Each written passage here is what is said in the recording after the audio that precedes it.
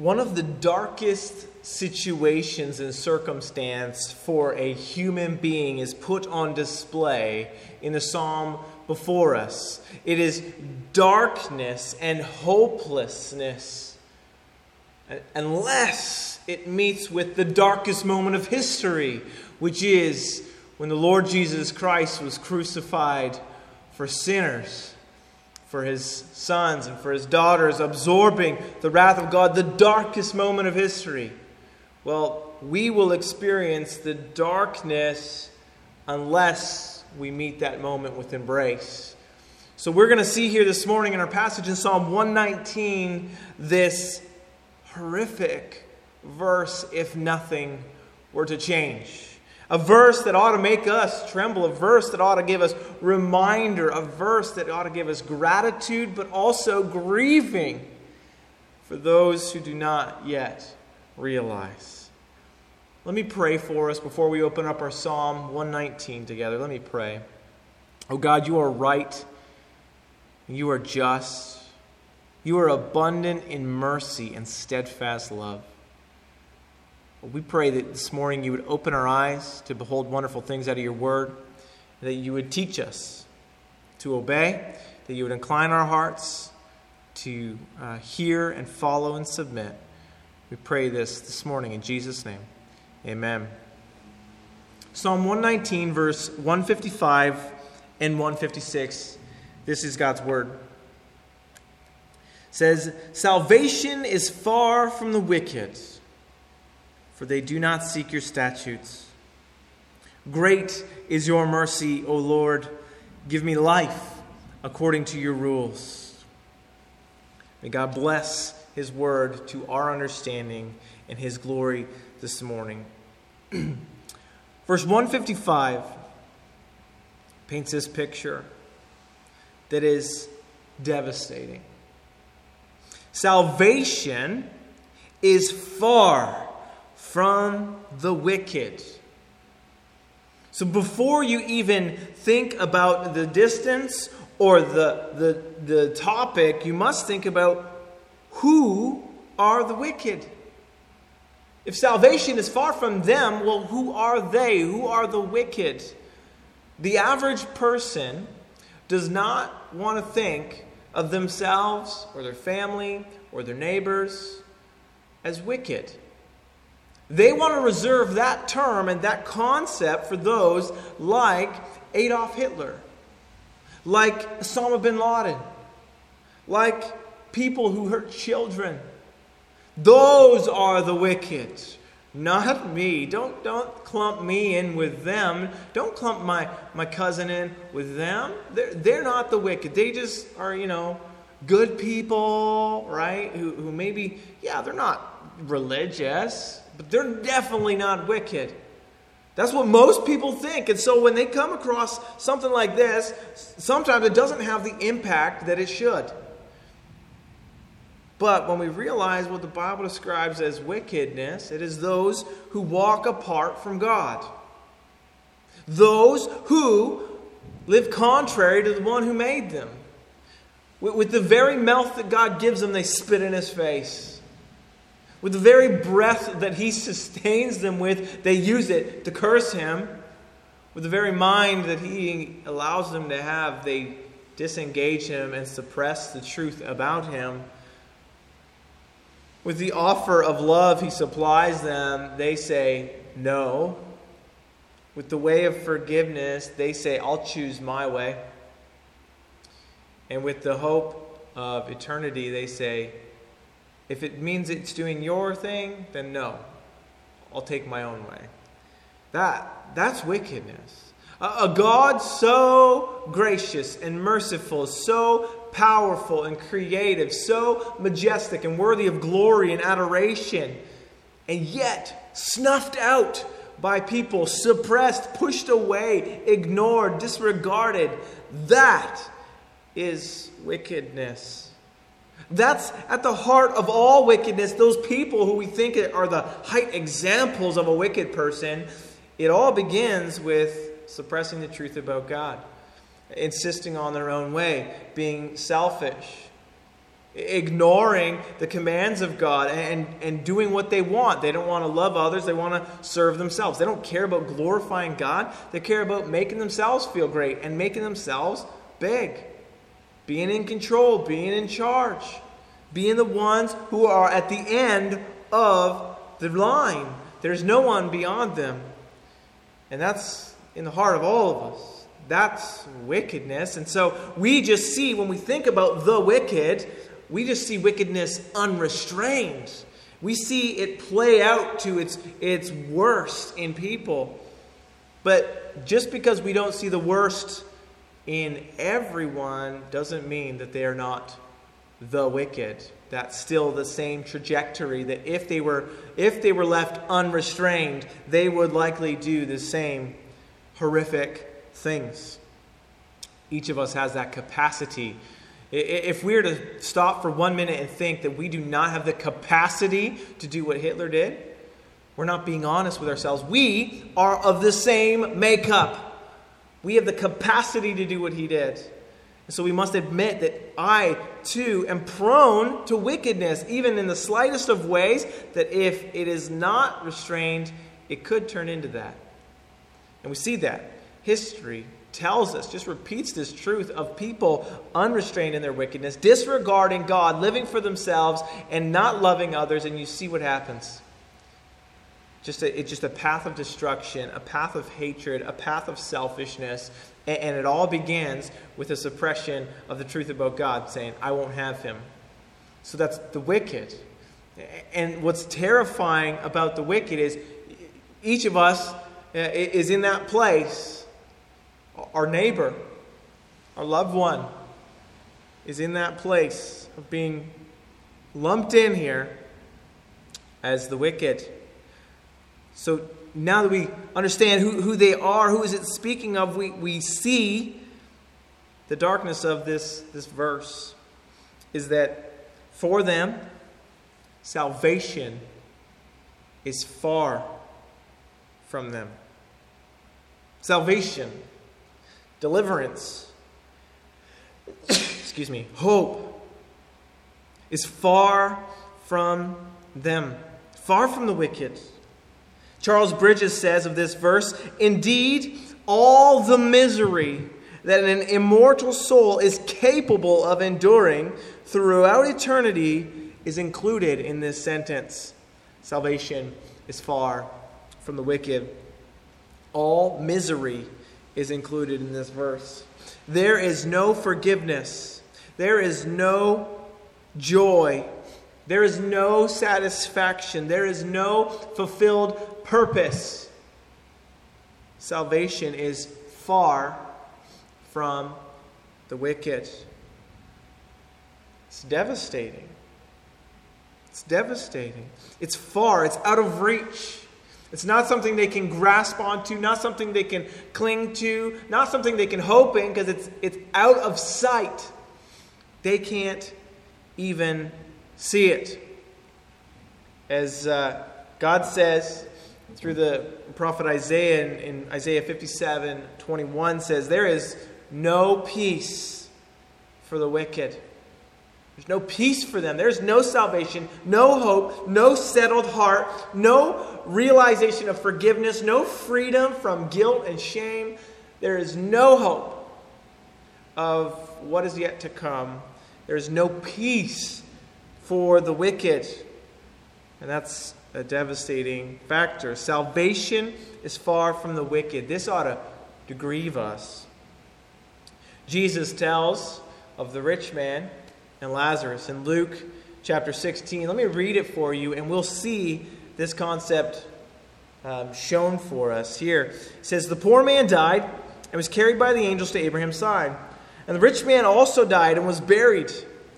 And in Hades, being in torment, he lifted up his eye and saw Abraham far off, and Lazarus was at his side. And he called out, Father Abraham, have mercy on me. Send Lazarus to dip the end of his finger in water and cool my tongue, for I am in anguish in this flame. And Abraham said "Child, remember that you in your lifetime received your good things, and Lazarus in like manner bad things. But now he is comforted here, and you are in anguish. Besides this, between us and you," listen carefully, "is a great chasm." Between us and you is a great chasm that has been fixed, in order that those who pass from here to you may not be able, and none may cross from there to us. And he said, "I beg you, Father, send him to my father's house, for I have 5 brothers, so that they may warn them, lest they may also come into this place of torment." But Abraham said, "They have Moses and the prophets. Let them hear them."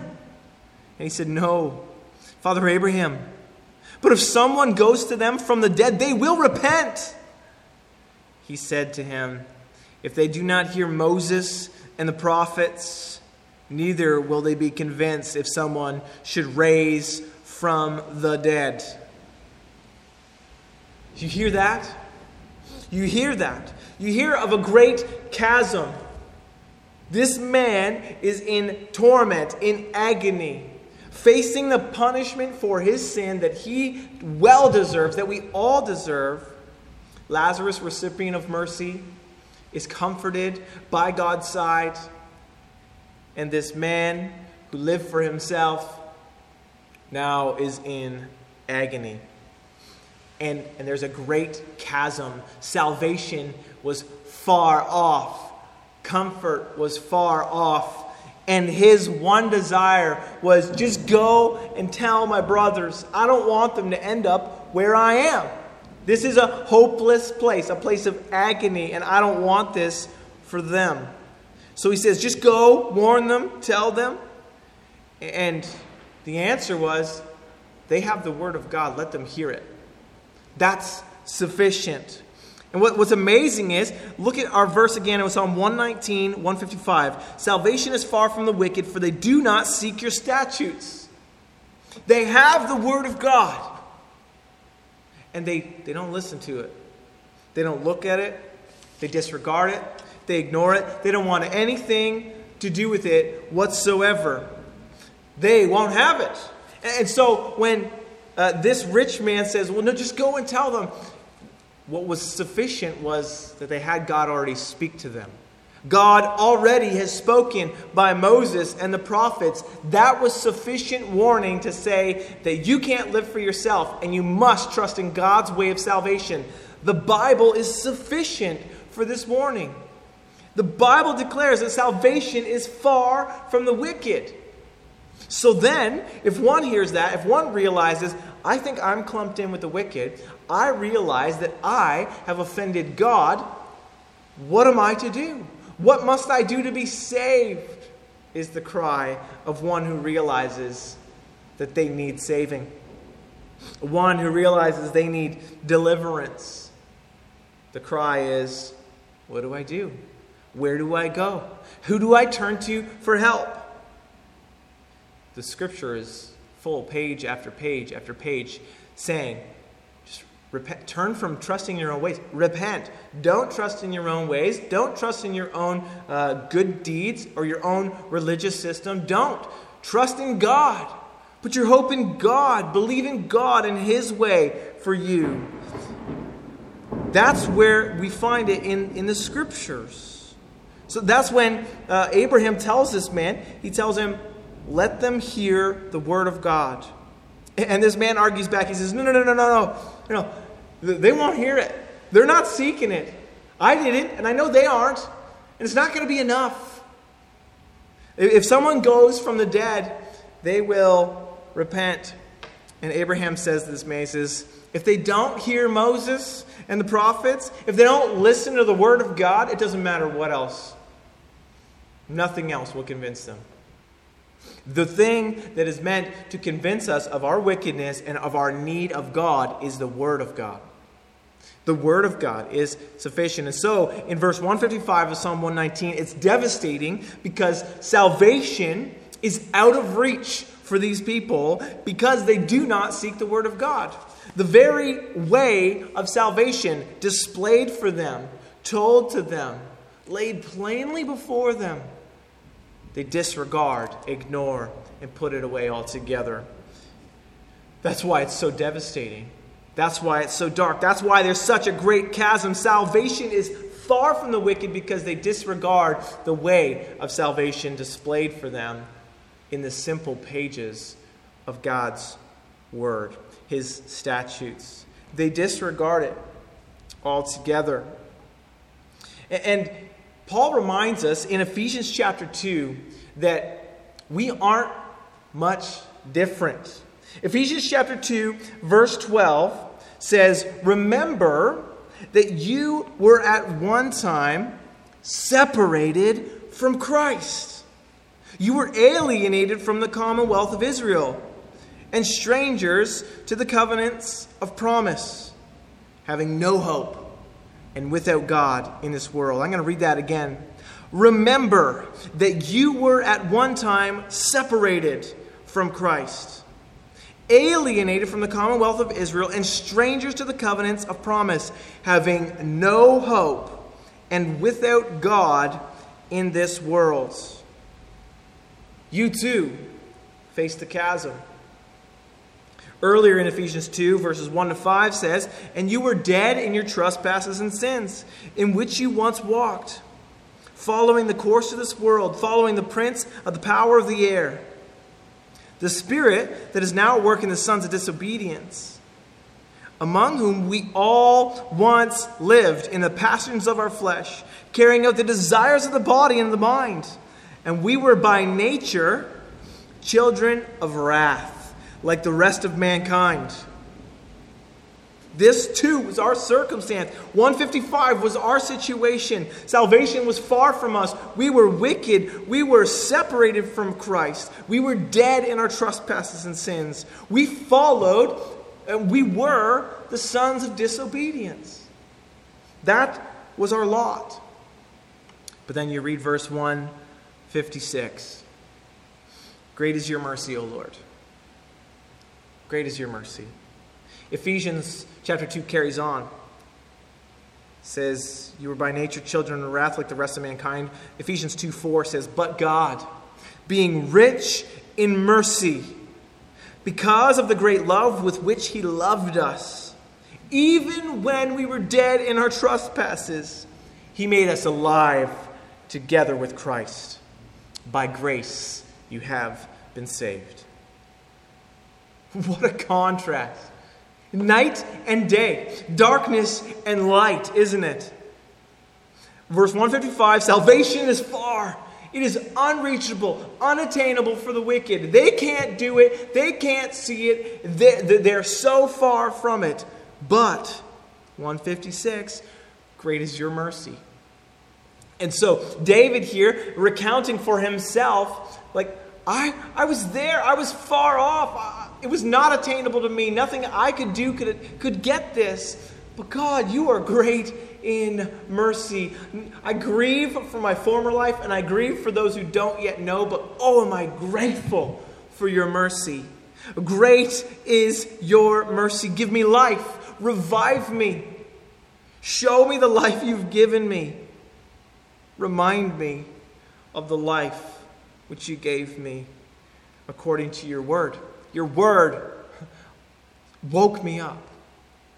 Your word, spoken or read, woke me up. That's why Romans chapter 10, so beautiful, talks about like, hey, if anyone comes to faith in the Lord Jesus Christ, if anyone believes in their heart, confesses with their mouth, believes that Christ is raised from the dead, if anyone believes that, they will be saved. Anyone. Romans 10 says, anyone who calls upon the name of the Lord will be saved. Well, how are they going to do it? Romans 10 says, well, they're going to do it eventually by hearing the word. That's why it says, faith comes by hearing, and hearing through the word of Christ. Give me life according to your rules. Teach me again. Show me again your mercy. God being rich in mercy because of the great love with which he loved us, made us alive Ephesians says. He made us alive. Our situation was salvation far from the wicked. We were dead in our trespasses and sins. We were trapped in our slavery to sin, in our shame, in our filth, in our guilt. But great is your mercy, O Lord. These two verses really mess with our emotions, because in one sense we are to be grieved for those who do not embrace and understand the mercy of God in the Lord Jesus Christ, those who have not been saved. And we're grieved because they don't know it. They don't know it. It's like this rich man that Jesus tells of. He didn't know, and he knows his brothers have no clue. And he says, they're going to perish. They have no idea. And the Word of God was enough. The Word of God is sufficient. And so we're grieved because our day and age, even church folk, are biblically illiterate. People don't read their Bibles. No one knows the truth. No one has seen how holy and pure and just and righteous God is. No one has seen Him as creator and sustainer. No one understands that they have offended this God. Not just offended, but sinned against Him. No one realizes that salvation is far from them. They think that they're pretty good people and that good people get to heaven because they haven't read the Word.